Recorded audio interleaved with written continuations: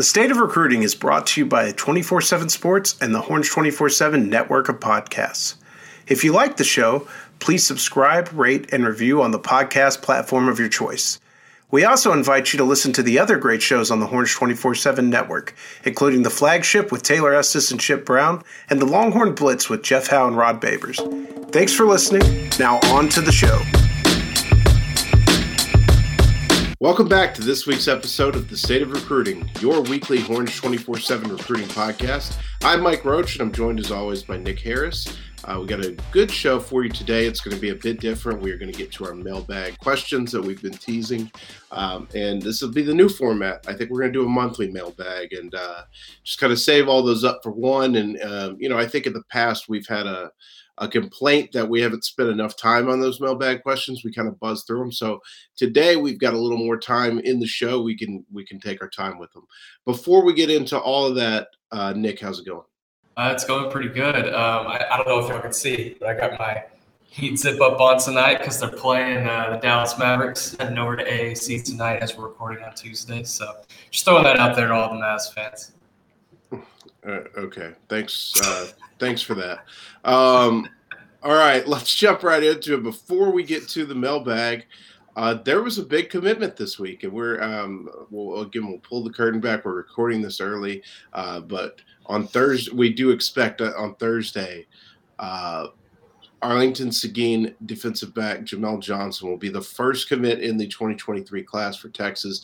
The Longhorns winning out, and not a major surprise, but one I would say, if you talk to Jamel in the past, I always got kind of an Oklahoma vibe, especially with his teammate Xavier Bryce, headed to Oklahoma.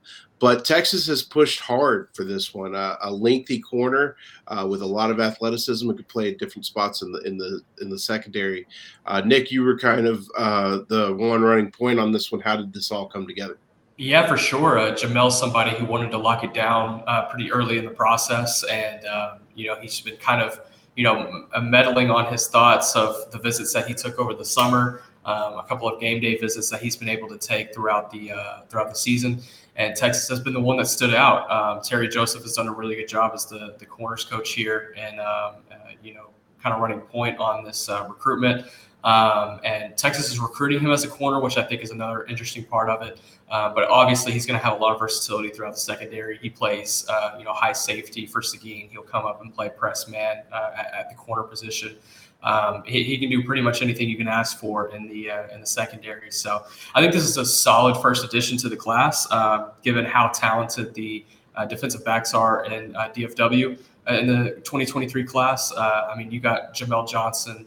You have JV and Taviano. I'm trying to think of a couple others, but I'm blanking. Malik Muhammad. Javon Thomas, yeah. Yeah. And then you also have Vernon Glover down in the Houston areas. But, it's a really talented DFW DB group. So to get him in the class first, I think that's really important to kind of move forward with that kind of momentum.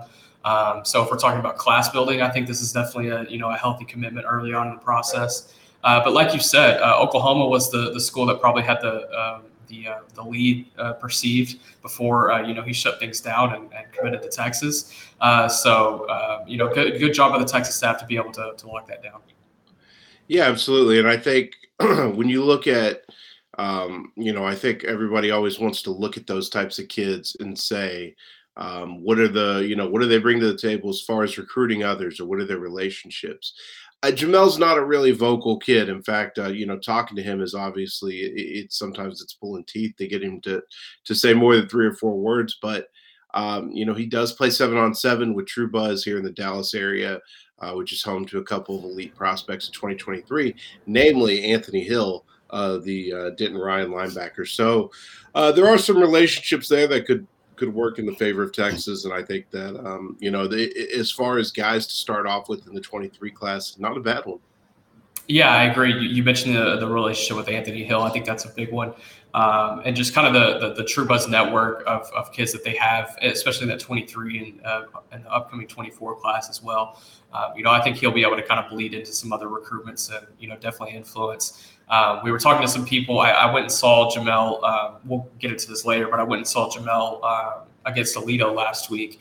on Friday. And, there was a lot of people saying like, yeah, Jamel's one of our more vocal leaders, which is something that surprised me because he's a little bit quiet when you get the camera in front of him or the recorder in front of him. But, in the locker room, on the field, he's one of the more active guys, leading this team. And we've heard kind of the same things on the 7-on-7 circuit as well. So, having a big vocal leader like that on the field, I think that'll also help. All right. So a big pickup, and that's a Jeff Banks production right there. Jeff Banks was all over that from the beginning, and we will certainly talk a little bit more about Jeff Banks later on in the show. All right, let's jump right into it. We're gonna do the mailbag. We're gonna do this once a month. I'll put them up on the Horns 24/7 message board, and we will pull certain questions from that. So we are going to dive right in now and try to spend some time really getting into these questions. Okay, our first question from Horns Forever 22. Do recruits see the lack of wins and second half collapses as chances for them to come in and start, or is this just the same old Texas from y'all's conversations with sources?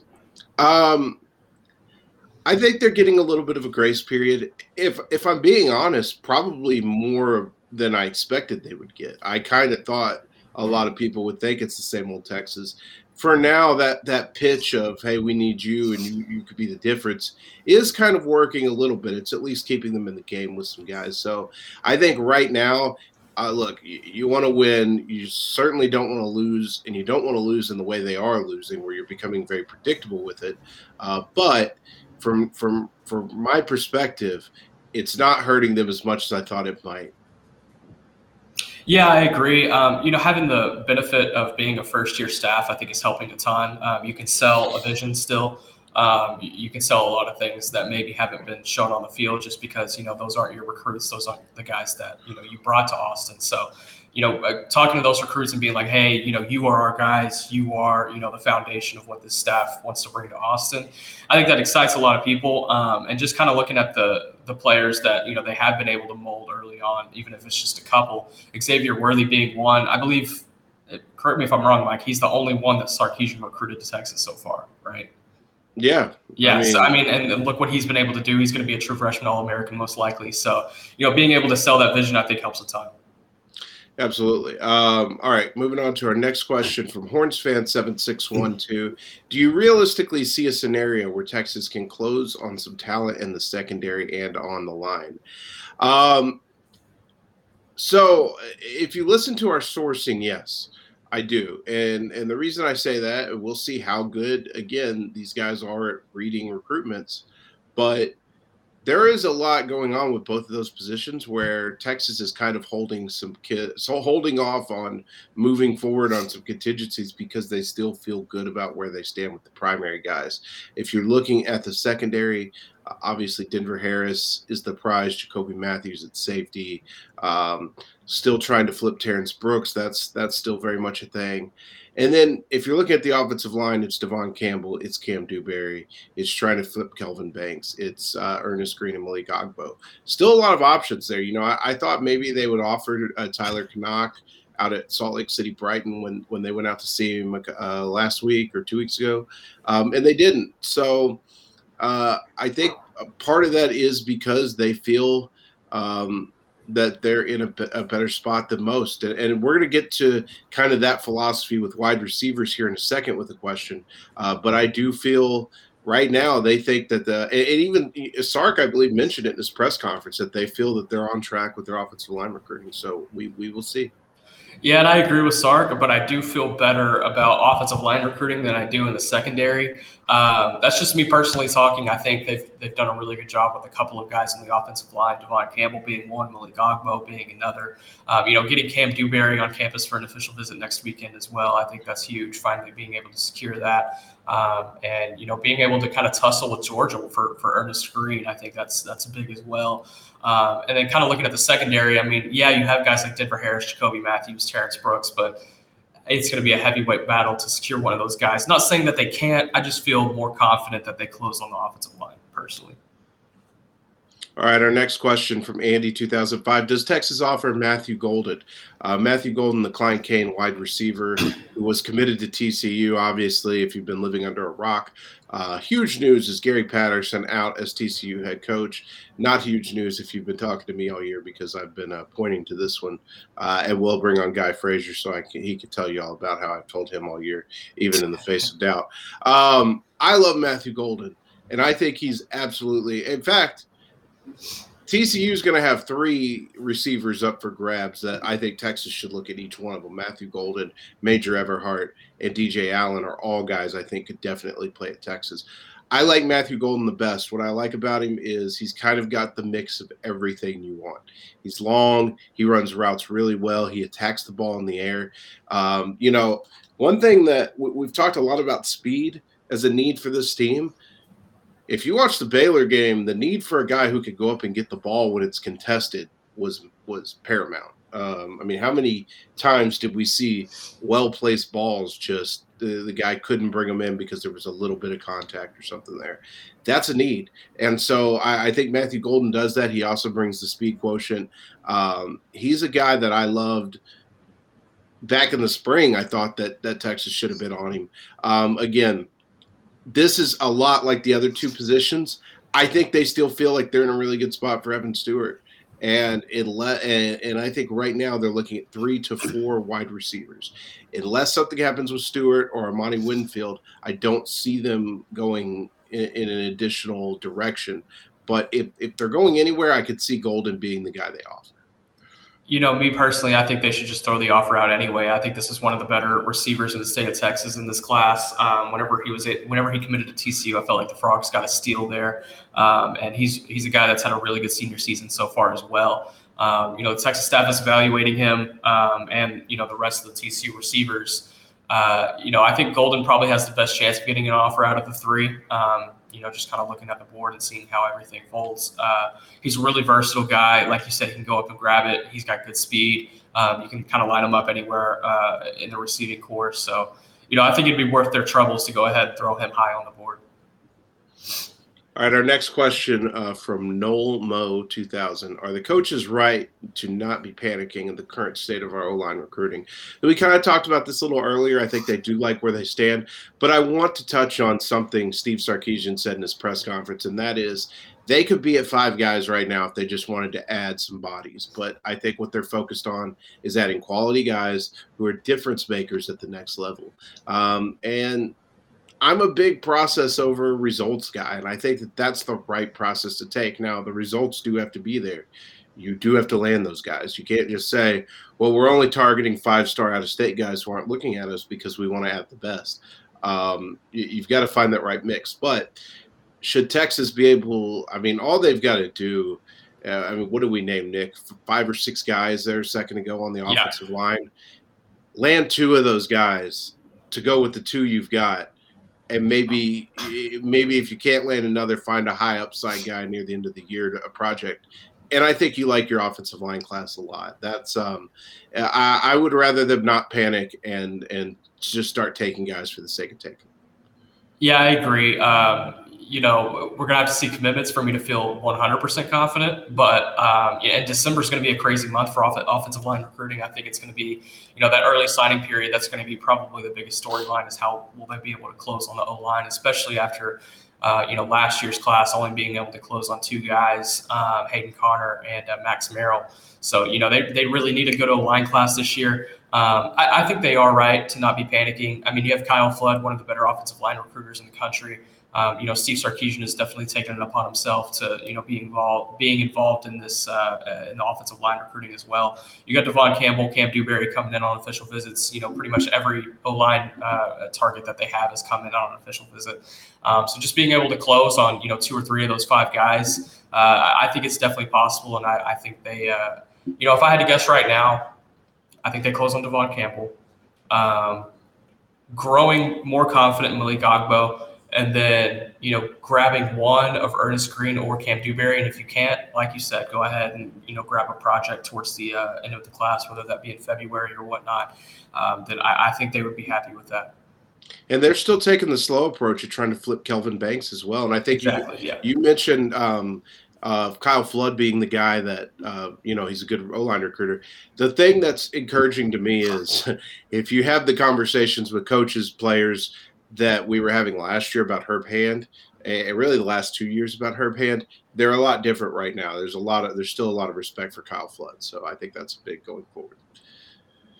All right, from David Hume, what would Devin Brown bring to the quarterback room that it is currently lacking? I don't know that it's, he's got a tool that nobody else does, but when you look at what Devin Brown brings to a class, probably a little higher floor than Malik Murphy, more of a safe bet to develop, with still a realistically high ceiling. So I think, it's not necessarily what does he bring different, but they're looking to add more quality there, more competition. And what you really want it to look like is an elite quarterback room. You want it to look like Ohio State, or you want it to look like Alabama or something like that, where you've got 3 or 4 5-stars and you're going to take some transfers because, those guys are going to leave if they don't get the job. And then you're going to, move on and recruit another 5-star. So I really like what Devin Brown brings overall. I think fit wise for the offense, he's really strong.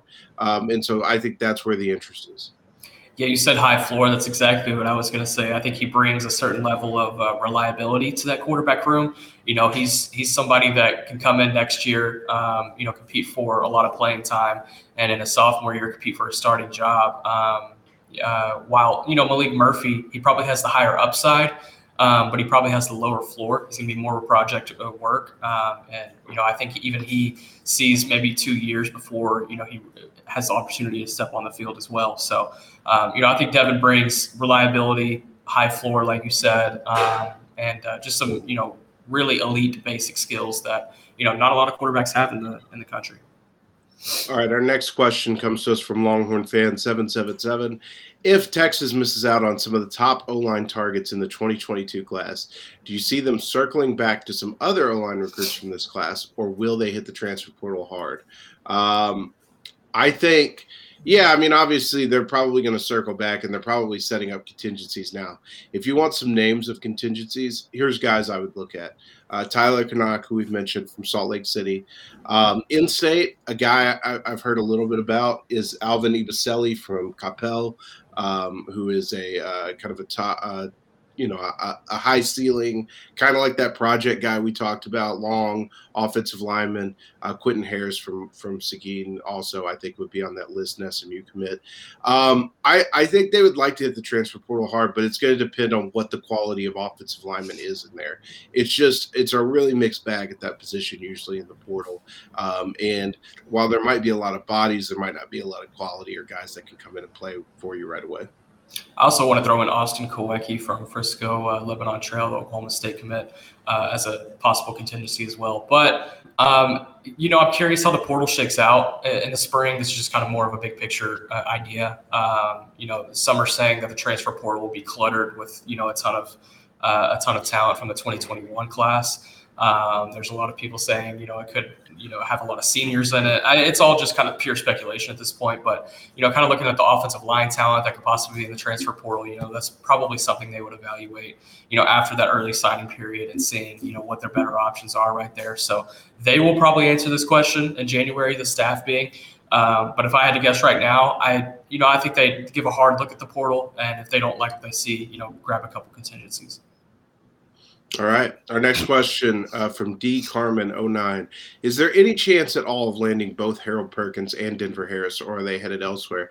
There's a good chance. I mean, I think if you look at it, they're, arguably in the top 3 for Harold, although, new schools keep coming in every day and new visits keep popping up. So it's hard to say that's a solid top 3, but that's kind of been the group for a while. I'll let Nick expand more on that. And they're probably in the top 2 for Denver Harris. So, yeah, they've got a chance to close both. They've just got to do it. I think if you had to ask me where they have a better chance of closing, I'd probably lean Denver Harris. But, they certainly have a chance. Yeah, I agree. I think the better chance would be with Denver Harris. Denver's been really open about, how much he likes the staff and likes Texas. But talking about Harold Perkins, that's going to be, a heavyweight battle. Texas A&M is doing a great job there, especially now that they're surging after the Alabama win. Texas is going to need to show a little bit more on the field, I think, to get Harold Perkins. But they do have the opportunity of showing him early playing time. They have the opportunity of showing both of these guys early playing time. I think there is a chance they land both, but it would definitely be pretty crazy. All right. Our next question comes to us from Howie4514. In your opinion, who are some sleepers in the 2023 class Texas might prioritize? Maybe a name or two that we don't know right now. All right, I'm going to give you a couple names, and they're on the defensive side of the ball. The first one is Bravion Rogers from LaGrange, a cornerback prospect who has some elite track times. He stands 5'10", 185. We've got him at I forget the exact time, but he's certainly sub-11 in the 100.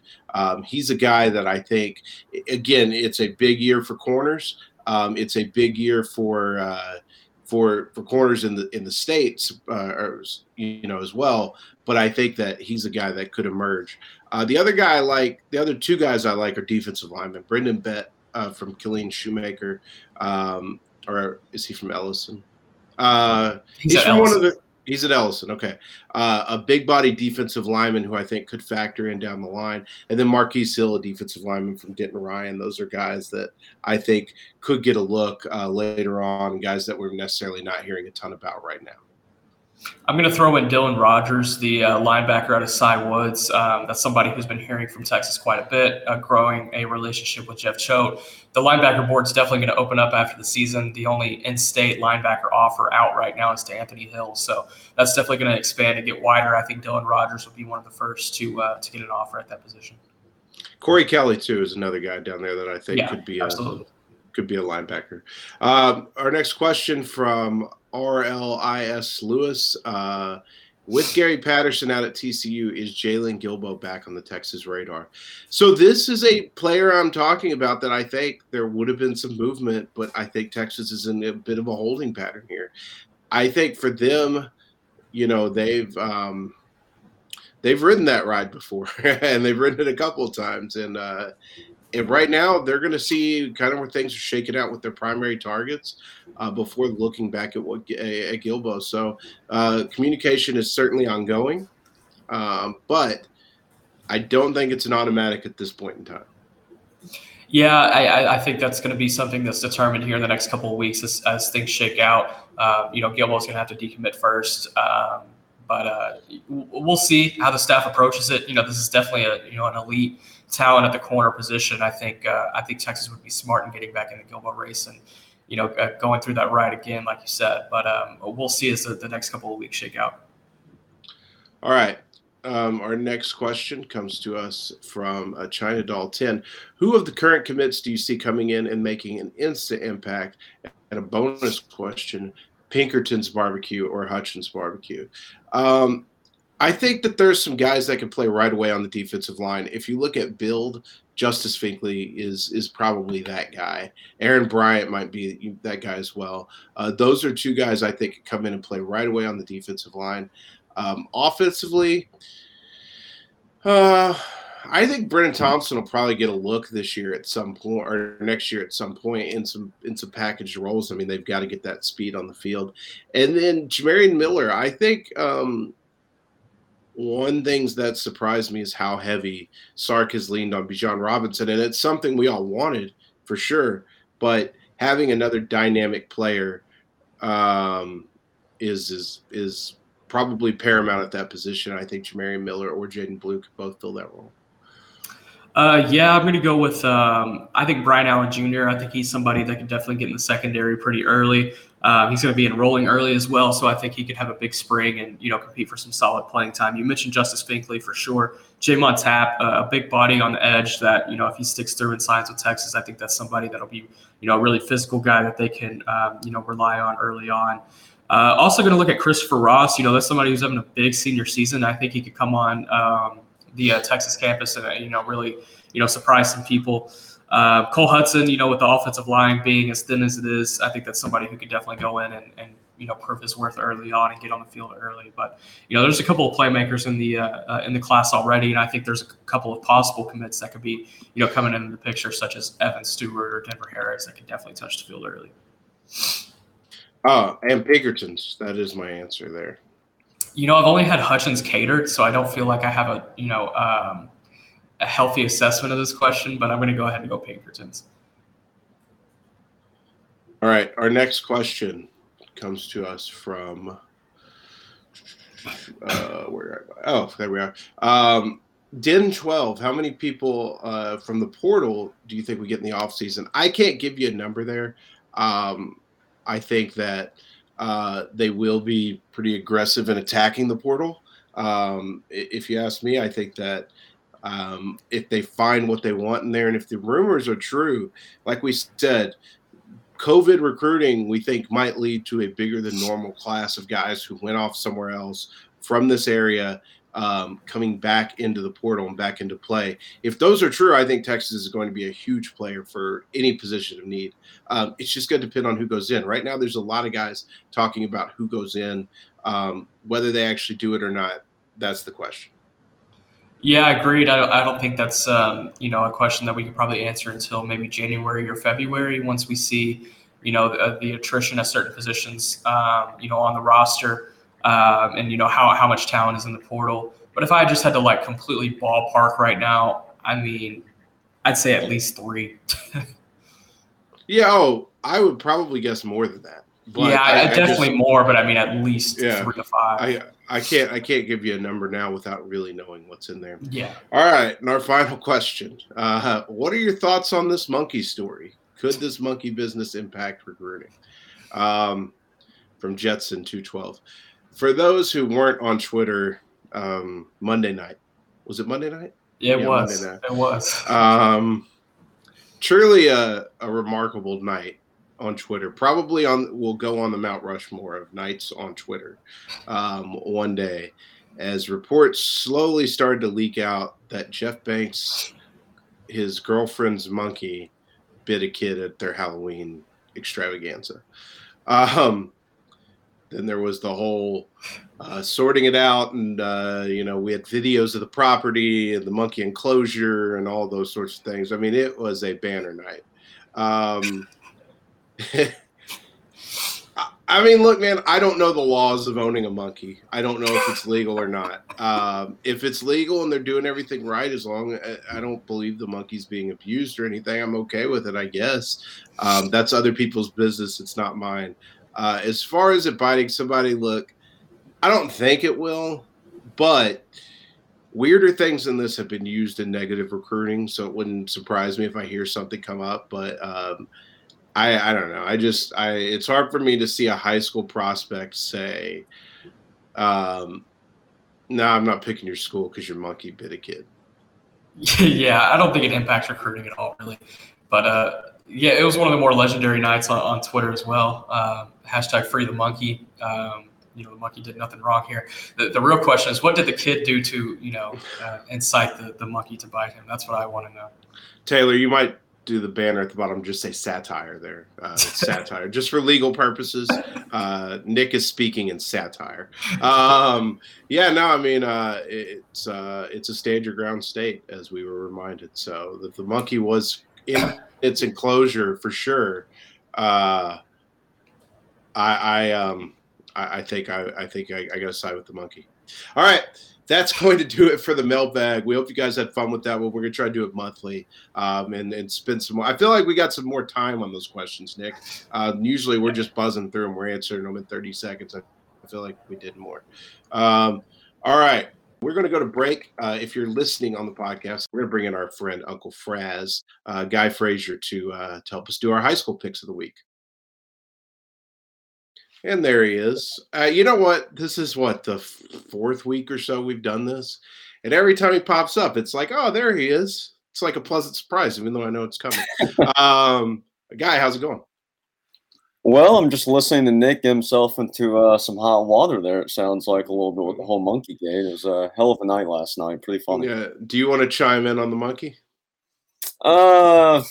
No, I'll leave my name out of the hat, but I did get a good chuckle out of it last night. It was a good time. All right. Nick, before we get started, we had a shakeup in the standings, I'm told. So hit us with the records. Yeah, so Guy came in a little bit after us as far as the pick'em. So we've been kind of going off win percentage when it comes to him, and also I've doubled down a couple times when Mike hasn't. So win percentage is the best way to go about things. We have 1 week left in the regular season before we reset the slate for playoffs, and the current standings have Guy leading right now at 33-8 with a .805 percentage. Mike is at 42-11. with a .792. Get the smirk off your face, Guy. It's not lasting long. And I am at 43-13 with a .767. So bringing up the rear. Very, very close between all three. Very close between all three. Any three could win this week with a big week. So it's quite interesting. All right. Guy, hit it. What do we got? It's last week of the season. We've got some districts on the line. We got playoff spots on the line. We've got massive rivalries. Let's go. Hit us with it. Yeah. So I think last week was our real last great week of the regular season. But with that said, this is still a really solid week. And sometimes we're kind of limping to the finish line and ready for playoffs to happen. But we have some really good ranked matchups this week. As far as rivalries and some playoff spots to kind of seed out and finish as we head on to the district round next week. So with our first game, we're going to do a DFW local game here, 7 p.m. Thursday night at Cravens Field on the campus of Arlington Lamar High School. We have the South Grand Prairie Warriors, who are 6-3. Traveling a little west down 30 to face off with the Arlington Lamar Vikings, who are 2-7. SGP enters this game as a 6-point favorite, according to the DCTF computer. There's a couple things going on here. You look at Lamar's record and you say that's not a very impressive record, but their 2 games that they've won are actually in district. So we have a little bit of a 3-way tie, 3-way finish for 2 spots going on here. SGP's 3-2 in district. Lamar's 2-3, and Arlington High is 2-3. So Lamar's the key here with them losing to Arlington High last week. So AHS holds the tiebreaker over Lamar. But if Lamar was to win and AHS loses, then Lamar's in. If Lamar loses and Arlington High wins, then Arlington High's in. And if they both win, SGP actually beats out Arlington High because they have the tiebreaker over the Colts. So Arlington High would fall to 5th. And for what it's worth, Arlington High plays Bowie this week in a pick'em type game, so they're all kind of right there next to each other. And then the last little key note for this game is Laban DeLay, who's a good friend of yours, Mike, is going back to his old stomping grounds plus his staff, as they were just previously at Lamar. So it's a big game between the Vikings and the Warriors. I'll let you take over. I appreciate you picking this one, and for this reason. We've picked South Grand Prairie games twice on this podcast thus far. Once it was against Martin, and I would not pick South Grand Prairie against Martin. The next time it was against Grand Prairie, and I ended up taking an L there. Guy has given me one more chance because he knows I've got some deep relationships on that South Grand Prairie staff. One of my best friends in the world coaches for them. He's given me one more chance to get a W with the Warriors. So I got to take it. Look, Lamar is tough. Nobody knows that team better than Laban DeLay, though. Those are his kids. No, weirdly, feels weird to say this, but nobody knows how to exploit that team better than Laban DeLay. So I will take South Grand Prairie to walk it off and get in the playoffs. I think this game's a little bit closer than, the records indicate. As Guy said, I think Lamar is, definitely a sneaky 2-7 team here that could definitely knock off South Grand Prairie. And I'm flirting with the idea of taking Lamar because I need to make some moves this week. But I'm going to take SGP and be safe here. Take the better team, take the team that has impressed more through district. So, I'm going to go ahead and take the Warriors. Fair enough. Yeah, and one other thing to note here, if Lamar wins this game, and Lamar and SGP are both the teams that end up making it in, Lamar would actually fly up to the 3rd place spot at 3-7. So for seeding purposes in the playoffs, that's a little bit of an interesting note too. Nick, go ahead. It's like back in the day, Ryder made the playoffs one year at 2-8, and they had shirts that said 2-8 going to state. Yes. So Nick and I have seen some crazy games at Cravens the last couple of years. With that said, I think it'll be a close game. I don't know if the wacky finish will happen though. I'm going to roll with the Warriors in South here. I think feel a little bit more confident about that. They've got some pretty solid talent over there, and I think I just feel more comfortable with it. So I'm going to roll with the Warriors as well. Moving on to game number 2 this week, 7 p.m. Friday night at Frisco's Ford Center at the Star in Frisco. Fabulous facility, in my opinion. The number 1 Denton Ryan Raiders, who are 8-1, will face off with the number 5 Frisco Lone Star Rangers, who are 8-1 as well. A little bit of a quirk here. Lone Star enters as a 10-point favorite according to the DCTF computer. Not sure I agree with the computer there for once, but it is something to note. Ryan's going to want to make this a physical fight. Lone Star probably wants to make this a little bit of an old-fashioned shootout. So a little bit contrasting styles here. I'll let y'all take it over. I honestly, I mean, like, really, if you look at, I think there's 2 to 3 games on this list that you've got for us that are just like, wow, I honestly could see it going either way and not be that shocked. This is definitely one of them. Ryan has been so dominant over the past couple of years, and they've got it done with defense. And even though their offense isn't really what it was last year, I think defense carries over year to year. Not to mention, I mean, Frisco Lone Star plays a really good brand of defense themselves, and they've certainly got the playmakers offensively. But I'm going to roll with the Raiders on this one. This is kind of a toss-up. I feel like either of these teams could win the district championship on Friday night. Both of these teams have a lot of talent on both sides of the ball. I'm actually going to take Lone Star here. Because I need to be making some moves. May as well take some chances. But B, Garrett Rangel's had a good season for Frisco Lone Star. They've had a good defense at times as well. And also because it's Guy Frazier's favorite team in the state of Texas. I thought that might be mentioned once or twice during this pick. Shout out to my close personal friend, Jeff Rayburn. Yes.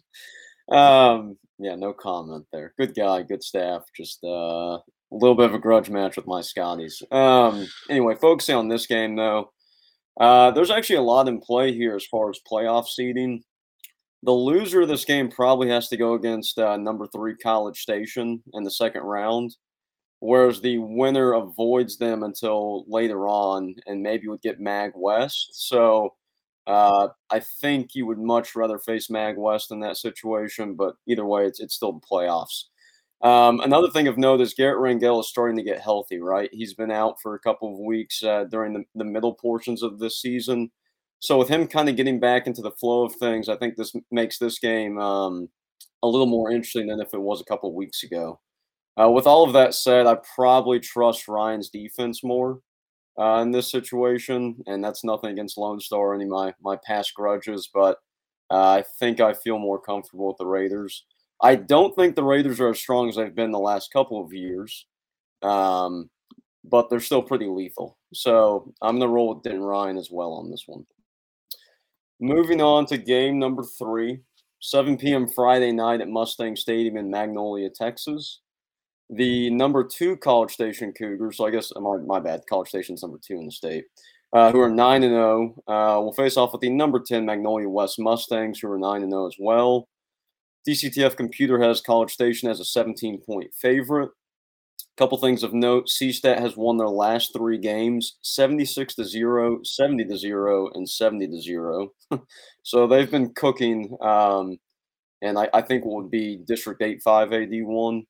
And then, that's pretty much it. Magnolia West also entered the top 10 poll for the first time this year, this week, so they're a new entry. I'll let y'all take over. College Station is the definition of a wagon. I mean, they are rolling downhill. They cannot be stopped. Don't get in the way. The only thing that worries me, and I did my prep for our high school picks is basically listening to the Tep and Step podcast, listen to them talk about teams, because they've got a lot more grip on the intricacies of some of these teams that we aren't necessarily covering if they don't have recruits. And like they mentioned, like the only thing that might worry them is if College Station gets in a close game because they haven't played in one, how they would handle it. That's kind of my concern, but until somebody plays them in a close game, I'm not sure I believe it.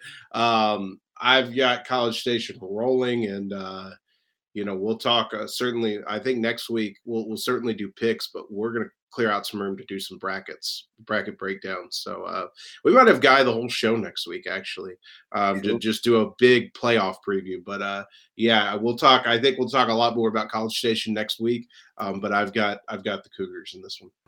Yeah, I'm also going to take College Station. Really strong on both sides of the ball, especially on defense. They haven't really been tested in district play. I don't think Magnolia West will give them much of a test, while I do think it'll be their biggest test, that they'll see so far. Definitely a healthy test before going into the playoffs. I still think College Station pulls it out. Yeah, so I like College Station this one. I think the thing to keep in mind is the team that's come out of 8-5 AD1 the last couple of years has kind of always been a little bit untested. Lufkin fell into that trap a couple of years ago when they played Frisco Lone Star down at McLean. Actually, the same day Highland Park was playing College Station right down the street at Waco ISD. And I want to say Lufkin at the time was number one team in the state. Hadn't really been tested yet. Then they ran into a Lone Star team in the second round. They got tripped up. So I'm always kind of curious to see what these teams out of District 8 do once they get into the playoff picture. And things kind of open up and they have to travel north to the DFW area.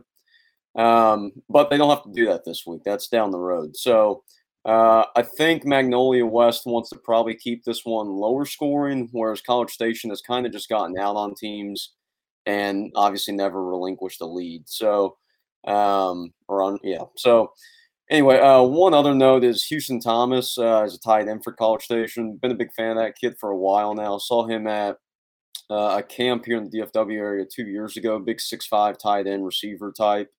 Decommitted from Kansas this summer and is currently exploring his options still. So with all that said, I'm going to roll with the Cougars as well. All right. Moving on to game number 4, and this is our double down game. So keep that in mind. 7:30 p.m. Friday at Chaparral Stadium in the beautiful Westlake Hills area of Austin, Texas. The number 8 Austin Lake Travis Cavaliers, who are 8-1, will face off with their bitter arch rival, the number 1 team in the state, the Austin Westlake Chaparrals, who are 9-0. The Chaps entered this game as 11-point favorite. A couple things to keep in mind. This game didn't happen last year because of the whole funkiness of the COVID season. Both teams just decided not to play. But 2 years ago, when they did last play, LT won this game in a close one, 26-25 at home. And the last time this game was played at Westlake was 3 years ago when the Chaps won 44-14 in a little bit of a dominant effort. So, I think the other thing that's kind of weird about all this is Westlake is trying to go for a three-peat right now, and I feel like that's being a little bit overlooked compared to like when North Shore did it a couple of years ago. So there's a lot at play here, but this is just another step in their path. So I'll let y'all take over. That's a great point, and I'm either going to make a lot of people nod along with me or just be outraged that I'm calling Westlake somewhat underrated, but Westlake's little dynasty that they're putting together here is underrated. I mean, they have been in the last – if you look at what they did 2 years ago against Geyer, sure it was that without Eli Stowers, and then what they did last year to Southlake, 2 of the more dominant state championship wins I've seen with these elite teams. And this year's team might be the scariest of them all. Now, there is a lot of talk about if Cade Klubnik's going to play in this game or not. He's been injured. The thought is, do we hold him out and make sure we're good to end Todd Dodge's run on a state title, or do we try to beat Lake Travis? I think if Dodge is making the call, and he certainly is, they would much rather win the state title and keep Cade healthy. I'm going to assume he's not playing. But I did try to use my edge and contact some sources over at Westlake to see if he was playing prior to this game. Here's the answer I got. I said, hey, is Cade playing? We're going to pick games on our podcast. The answer I got was, I don't know yet, but I personally would not bet against us no matter what. I'm going to take that advice. and I'm going to double down on the Chaps, who have the best offensive line in the state of Texas. They got a nasty defense. Give me Westlake to win this one. Yeah, Westlake has just been waltzing through district play. Even after Cade has gone out, that offense has still been humming. I don't think they've really missed a beat with Cade being out, which is saying quite a bit when you have the number one quarterback in the country and you're still putting up over 60 and 70 points. So, this kind of speaks to the team that Westlake is this year. Lake Travis is kind of shaky at times on the defensive side of the ball. I think Westlake will exploit that. I think they win big, double down on the Chaps. Yeah, so I'm going to try to pick this game with the idea that Cade's not playing either. Although there is this little bit of a gut feeling that because he's not been able to play Lake Travis as a varsity player, because of everything that's gone on the last couple of years, I do wonder if he makes a good argument and push to try and play in this game. I don't see that happening, but it's just this weird gut feeling that I have. Yeah, with all that said, I'm going to roll with Westlake here. They're just rolling at this point. And I think maybe they're a little bit of a mini dynasty here is being overlooked. Maybe just because with the North Shore Duncanville deal, you had rematches involved. And so that just escalated that story. Whereas this one, they're going to end up playing a different team potentially 3 years in a row. So rematches and historic finishes and close games. Yes. And this is just Hail Westlake's. Marys. And I think it's an insult to call it a mini dynasty. 3 years in a row is a dynasty. And I think that, and I'm not saying you guys, I was the one that first called it a mini dynasty, but 3 years in a row is a dynasty. And the way they've done it with just thrashing everybody that's come up against them. I mean, you guys were at the North Shore game last year, the semifinal. I would wager that's the closest game they played all year. I saw the regional final the week before, where they did whatever they wanted to Cibolo Steel, a pretty good Cibolo Steel team. So, I mean, and then we saw what they did to Quinn Ewers and Southlake in the state finals. That is a team on a mission. When Todd Dodge announced his retirement, they went straight Michael Jordan, The Last Dance with everything, and they're calling it The Last Dance around there. That team's got one goal in mind, and they're usually pretty good at accomplishing it. Well, and maybe from our standpoint too, the recruitment of some of those players has been a little bit more quiet compared to maybe some of the recruitments that were going on at North Shore and Duncanville. So some of those have been set in stone as far as their 22 guys, and then as far as their 23, those are just coming along now. So maybe there just hasn't been as much to discuss at this point, but it just seems like that's been a little bit of a quiet storyline when it probably should be one of the bigger ones. For sure. Here's one more thing I'd like to add. I think that these more affluent schools don't get the reputation for hate that some other schools get. Like if you've got a inner city rivalry or something, we talk about more of the hate of it. These two teams hate each other. It goes a long way. I heard Tepid Steph reference 7-on-7. We were there. We saw it. If you just even think about the times Baker Mayfield has taken shots at Westlake when he's been in the NFL. Sam as well. And so it's always funny to me then when those guys are when you've got Ellinger throwing to Cade Brewer at the next level and they're best friends. But I think this is an underrated we hate each other, we're out for blood rivalry. So it should be a fun one if you can get out there to Chaparral Stadium. And I would bet by the time you hear this, tickets are sold out. But if you've got a ticket, it should be a really good time. Yeah, so I guess I'll make my pick official if I haven't already. I'm going to roll with Westlake here. So doubling down. That's a good question. Are y'all doubling down? I didn't hear you. Yeah, we've all doubled. Yeah, you're doubled down. Okay, I'll double down too. That kind of forces my hand. So, okay, moving on to our final game in our quote unquote small school game of the week. We're going to go down to Class 2A D1. So, about as small as you can go. 7:30 p.m. Friday at Four Sands Buffalo Stadium in the Big Country region of the state of Texas. We have the number 5 Holly Bearcats, who are 9-0. They're going to take on the number 10 Four Sands Buffaloes, who are 9-0 as well. Holly enters this game as a 7-point favorite. Mike, I'm sure you've heard this a little bit on Tep and Step this week, but they kind of discussed Holly's defense and their dominance this year, so I decided to dive into those numbers a little bit more. I think Step actually compared them to a little bit of the Dangerfield defense of back in the 80s. I don't know if they, have near the talent that Dangerfield team had, but the numbers are eerily similar. So, one little note here is Holly's defense hasn't allowed a point since September 10th against Merkel in Week 3, thus outscoring opponents 278-0 in the time since. In total, they've outscored opponents 415-21 this season with 7 shutouts. So that's dangerous level of returns on defense. Forsan, in their own right, has been pretty dominant as well, but a little bit more steady Eddie. They haven't been thrashing teams quite the same. And, Holly's been building towards this season. They've had 3 really strong seasons leading up to this. Whereas Forsan, this is a little bit uncharted territories. They've been a team that's kind of been limping along the last couple of years and now find themselves at 9-0 as well. So big game, but 2 kind of different stories of getting here. I'll let y'all take over. I can't tell you anything about anybody on either of these teams. I don't know anything about them, but 2 things you just said make Holly the clear pick to me.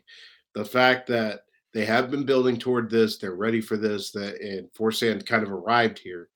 And the fact that their defense has been so dominant, like I said, defense travels, it translates, it goes everywhere. I'll take Holly in this one. Yeah, Holly is the pick that should be made. When you're playing from behind, you have to make some risks. So I'm going to be the biggest Buffalo fan on Friday night. Let's go Forsan. Let's bring it home. Nick's running the Cameron Dicker 4th and 11 fake punt. Yeah, I really am. So to get a little more specific about that, Holly in 2018 finished 10-2. 2019 they were 13-1, and then they were 10-3 last year. Forsan was 1-9 in 2018, 3-7 in 2019. And then 5-5 last year. So they're going 10-0 this year, baby. Yeah, you're going to really need them to buff up here. No pun intended. So, with all that said, give me Holly. I know they're only a 7-point favorite according to the computer, but I think it could be a couple more touchdowns than that. So, I'm going to roll with the Bearcats on the road, and that'll conclude this week. All right, Guy. Hit us with where were you last week, and you are not covering games this week. Is that correct? Correct. So Thursday last week, our good buddy Zach Collins, who coaches over at Mesquite and trains offensive linemen here in the DFW area and actually just around the state in general. His cousin plays at Plainview, so we went up to Wichita Falls Memorial Stadium, which was a new venue for me to watch him play. His name is Coramo Collins. He's undersized running back, or a little bit of an athlete, I guess is what you could list him as. That's been lighting up the 806 this season. He had strong early returns in that game last week, and then he got a stinger and got hurt and wasn't a sling the rest of the night. So a little bit unfortunate for him and for our travels, but it is what it is. Ended up seeing a really good game. They played Wichita Falls, and Wichita Falls won 56-35, and a little bit of a Northwest Texas shootout, I guess you could say. And not to mention, that was my first time at Memorial, and I loved it. That stadium is in really good shape for its age. I don't think they've changed that press box since probably the 60s. The lights look the same and everything, but it's fantastic. I don't know if y'all have been there before, but yeah, no, I remember I told you last week. I figured you would love it. Yeah, the only time I went there, it's the only time I've ever left a game early, because the kid I went to see got kicked out of the game, and there was literally nobody else to see in the game. And I was like, you know what, I'm going back to Dallas. So, but yeah, it's a great stadium. And so I guess they actually have a big one up there this week. Wichita Falls Rider and Wichita Falls High playing. I was told that's the game to go to. I'm not going to it, but supposedly it'll be sold out, and when that stadium's filled, it's a really cool atmosphere. So I can imagine. So it's a large place with a lot of history behind it, and they seem to take a lot of pride in it up there. And then Friday night, Nick and I went over to Wileman over in East Arlington on the campus of Sam Houston High School to watch Seguin host Aledo on senior night. It was a little bit of a snoozer, not going to lie, but got some good content from the Aledo perspective. A couple guys that stood out was Devon Keys, 2024 athlete linebacker. I think he's probably a middle linebacker at the next level, but that's a kid that we've known for a couple of years going back to his middle school days. He played really good there in the second level of the Aledo defense, and then the Allen brothers looked really good on the back half in the secondary, and it was just a dominant effort for Aledo. No surprise really, but breaking my rule and seeing them a little bit early, I typically try to avoid them in the regular season, but pretty good returns from the Bearcats, and they look strong. I'm curious to see how they go up against Sock and Lovejoy as this playoff action gets rolling. And then moving on to this week, you're right, I'm not going to any game. Thursday morning, I'll be traveling out to Laguna Beach for a good friend of mine's wedding Friday night. So we've got rehearsal dinner Thursday, and then Friday is the wedding. She's a good friend of mine from Baylor. And for once, I get to just attend a wedding. I'm not in a wedding, so I get to just kind of enjoy it from the stands and just be a friend. So we'll get that knocked out, and then Saturday, travel back in the afternoon in time to get home to watch the Iowa State game. So that's my weekend plans. Is your friend originally from California, went to Baylor? She is, and that's actually pretty common there. There's a lot of Californians in Colorado. Super common. I dated a girl at Baylor who was from Orange County back in the day. Yeah, she actually knew Matt Barkley growing up. Okay. Yeah. Which I always got to wonder, and sorry, Guy, cover your ears. I know you don't like Waco slander, but I always got to wonder, leaving Orange County and coming to Waco, what the thought is. So. Yeah. All right, Nick, what about you? Last week on Thursday, went down to Spring at Planet Ford Stadium, one of the newer stadiums down in the Houston area. Really awesome venue. If you guys haven't been yet, check that out here pretty soon. Went and saw Aldine Eisenhower play Spring Decaney. For the main reason being Ryan Niblett, the 2023 wide receiver that has been recently offered by Texas. He's somebody that's going to, blow past the defense, a speed guy that, the Sarkisian staff really likes. I think Niblett's going to end up being one of the more sought after receivers in that 23 class. That's already pretty cluttered here in the state of Texas. Really liked what I saw from him. He was nursing a little bit of an injury, but was still able to go and, produce the way he wanted to. He had a touchdown in the first quarter on a jump ball on fourth down and double coverage. It was really impressive. And then, he's got really crisp route running. I like his ceiling and his upside. I think he's going to be one of the more fun watches in 7-on-7 if he does play 7-on-7 in the spring. Was also able to check out 2025 wide receiver for Aldine Eisenhower, Dion DeBlanc. I think this is going to be a kid in the 2025 class that will be absolutely awesome. Really good size already at about 5'10", 180. And very similar to Niblett. Runs really fast, really good route running. He ran a 10.98 as an 8th grader back in the spring. So I really like DeBlanc and where he could possibly go. On the Spring Decaney side, Jaden Robertson, he's a defensive back that Texas has had on campus for camps in the past. And he's starting to finally get some Power 5 attention. Looks like schools like Duke are close to offering. But on the offensive side of the ball, he had 6 rushing touchdowns on Thursday night. So, a big time performance there. He's another speed guy that, has been producing pretty well for Spring Decaney. They also had 2023 wide receiver Jonah Wilson, who's picked up some love from Texas A&M, LSU. Didn't do a whole lot in the game, but, he's had times this year where he's looked pretty good. And then on Friday night, like Guy said, we were down in Wyoming to see Arlington Seguin Aledo. He touched on Aledo. I'll touch on Seguin. Jamel Johnson, they didn't really test him for much of the night. They were running, the plays opposite of him. And Xavier Bryce, Oklahoma commit, looked pretty good as well. There was nothing really to knock as far as the Power 5 guys in that game. But also Quentin Harris, we mentioned earlier in the podcast, he could be a contingency plan on the offensive line. He looks pretty good as well, protecting for Seguin, despite Seguin's offensive line for the most part, aside from Quentin Harris, absolutely deteriorated. So, wasn't too bad of an effort. But that was last week. This week, I will only have one game on Thursday night, DeSoto and Waxahachie.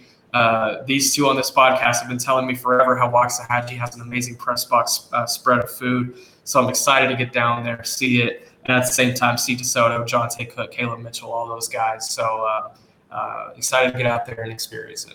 It'll remind you of Longview, Nick. It's like a spread where everybody it's like a potluck. It's not like they cater something. Everybody just brings something from home. So you'll get, your grandmother's favorite chocolate cake and cookies and sandwiches and all that. That's my experience. Say less. They do cater it too. They will have like every chicken place in town. Though the one time I went, they had like Buffalo Wild Wings, Chicken Express, and like 9 different chicken places, and then desserts were all potluck. So it was, and they clear your plate in the press box. Like people will come by and pick up your plate while you're sitting there. So truly first class hospitality at Waxahachie. Last Thursday, I went out to Homer B. Johnson Stadium, which was pretty good.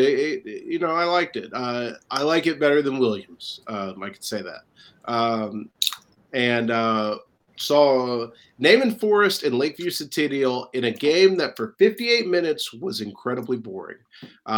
It was a 30-0 game with 2 minutes remaining, with Naaman Forest up big, and Lakeview Centennial proceeded to score 22 straight points in those 2 minutes, and they could not recover the last onside kick to give themselves a chance to tie.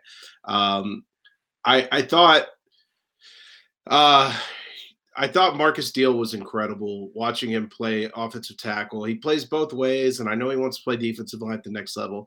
That kid, to me, is a potential first-round pick at offensive line. Was dominant against Trey Wilson from Lakeview Centennial, who I really like.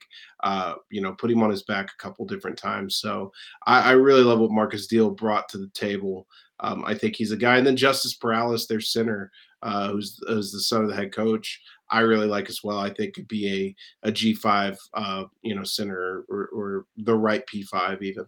On Friday night, Battle of the Axe, as Marcus played Louisville.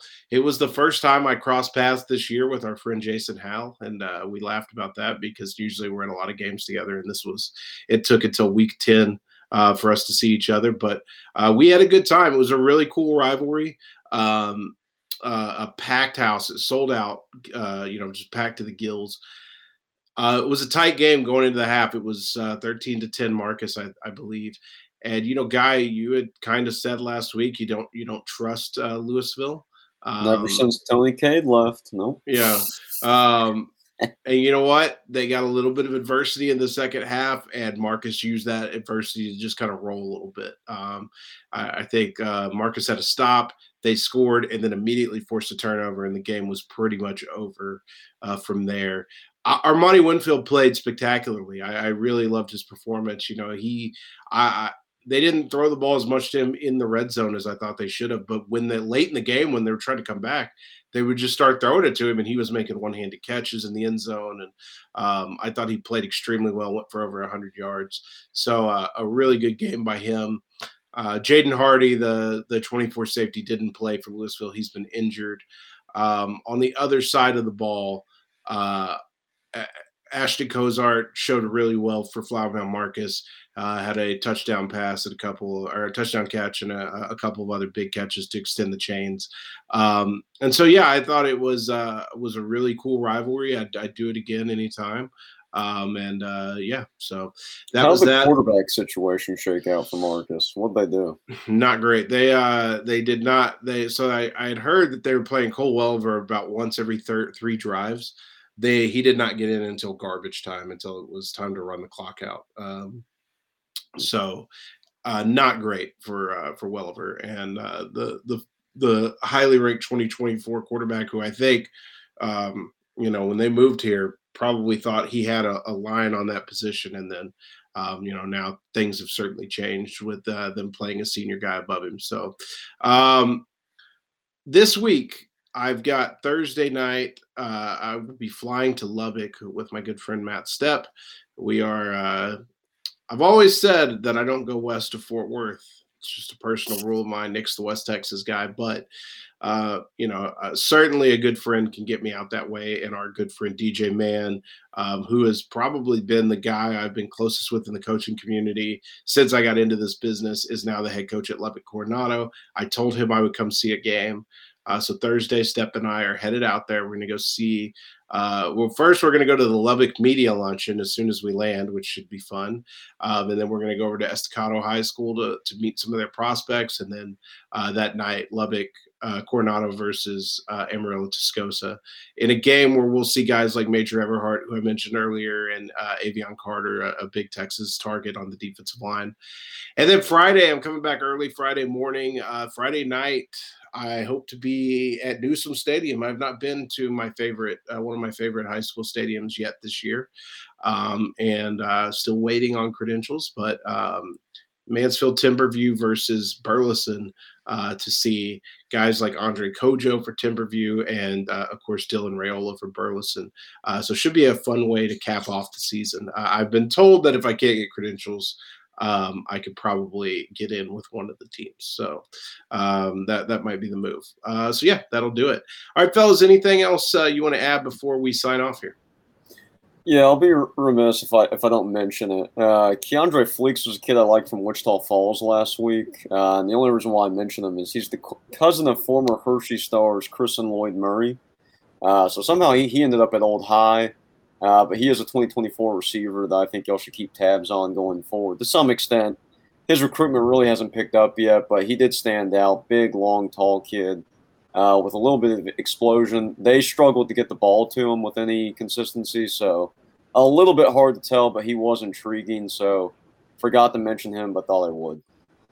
And this is why we have you on the show, Guy. The completely random notes from the 2024s from Wichita Falls that may or may not pop up on Texas radar at some point in time. But hey, we can always come back and be like, look, Guy Frazier had it. So hey, you guys I don't know if he'll end up at Texas per se, but he might be a name down the road just in general to know from a statewide perspective. Never forget that one of those names to know last year was Jure Bledsoe when nobody knew his name at all.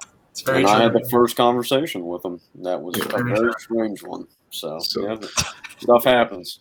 All right. That's about it for me. Looking forward to the last week of the regular season and Saturday night. Really looking forward to all the playoff matchups that'll be coming out. So, yeah, maybe more Sunday. I heard Step talking about there are some late games that are going to decide things, so he'll be working late into the night on matchups. But we should start having a good idea of at least where some guys are headed or where some teams are headed and where we're planning week one of the playoffs. So we're excited for that. Thank you guys for joining in on the show, playing along and participating in our mailbag. Thank you to Taylor Estes, who does all the hard work of putting this podcast together, editing it, doing all the stuff. Like, she truly treats us like the talent. We just show up and do our job, and she does everything else. So we appreciate her for the technical end. For Nick Harris, Guy Frazier, I'm Mike Roach. We will see you guys next week.